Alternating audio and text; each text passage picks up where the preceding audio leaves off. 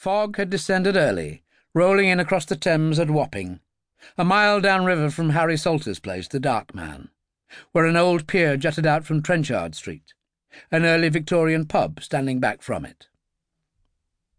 There was a motor launch painted blue and white, tied to the pier with 2 chains, giving it a permanent look, yet allowing the launch to ease itself in the 5-knot current that was running that morning.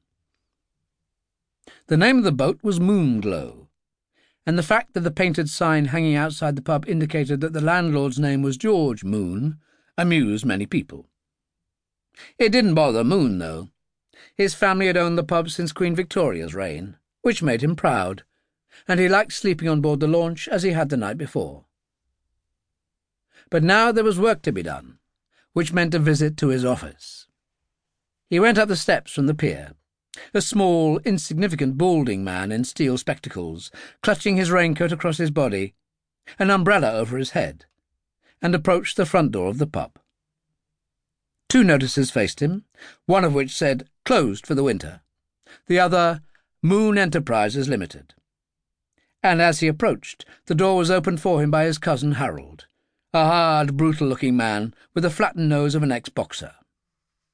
"Late this morning, George. Posh geezer called twice on the house phone in the last half hour.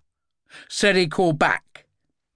"So it'll keep," Moon said. "I've told you before you worry too much. I turned my mobile off." "I just wanted to make sure you didn't miss out on anything tasty," Harold told him. "I know, sunshine." George tweaked the big man's cheek.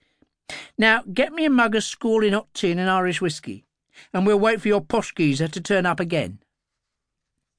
It was quiet in the bar, everything peaceful, bottles lined up against the Victorian mirrors behind the bar. This type of establishment would usually be a thieves' den for serious drinkers and drug users, but Moon had long since knocked that on the head. Development along the Thames had opened a whole new world, and his portfolio was considerable. Life was good. His mobile sounded, and he answered, "Moon Enterprises." "How grand that sounds, Mr. Moon." Harold had been right. A posh geezer indeed. Moon beckoned, putting his mobile on speaker so Harold could listen. "Who is this?" "A master who is looking for a willing servant. I've just deposited £75,000 in your bank account as evidence of good faith. There could be other payments later." "Do me a favour," Moon said. "Go away and die somewhere. You think I believe that?" "I'll call you again in 15 minutes. If you say no, I can cancel the deposit. But as I can't envisage your being that stupid, I don't think it likely. I suggest that you check with your bank." "A crazy one, that," Moon said, turning to Harold.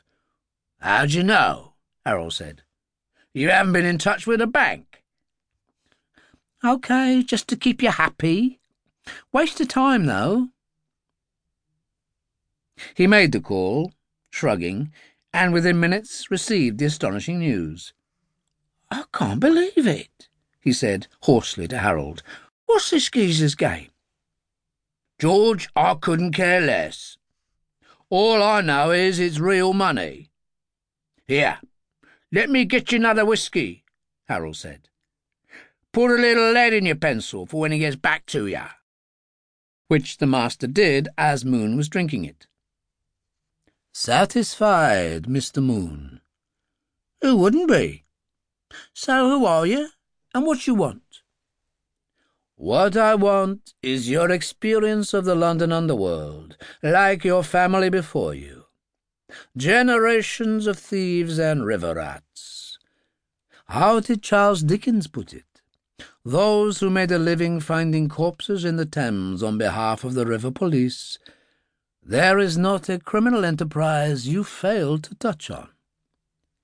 "I'm proud of it," Moon said.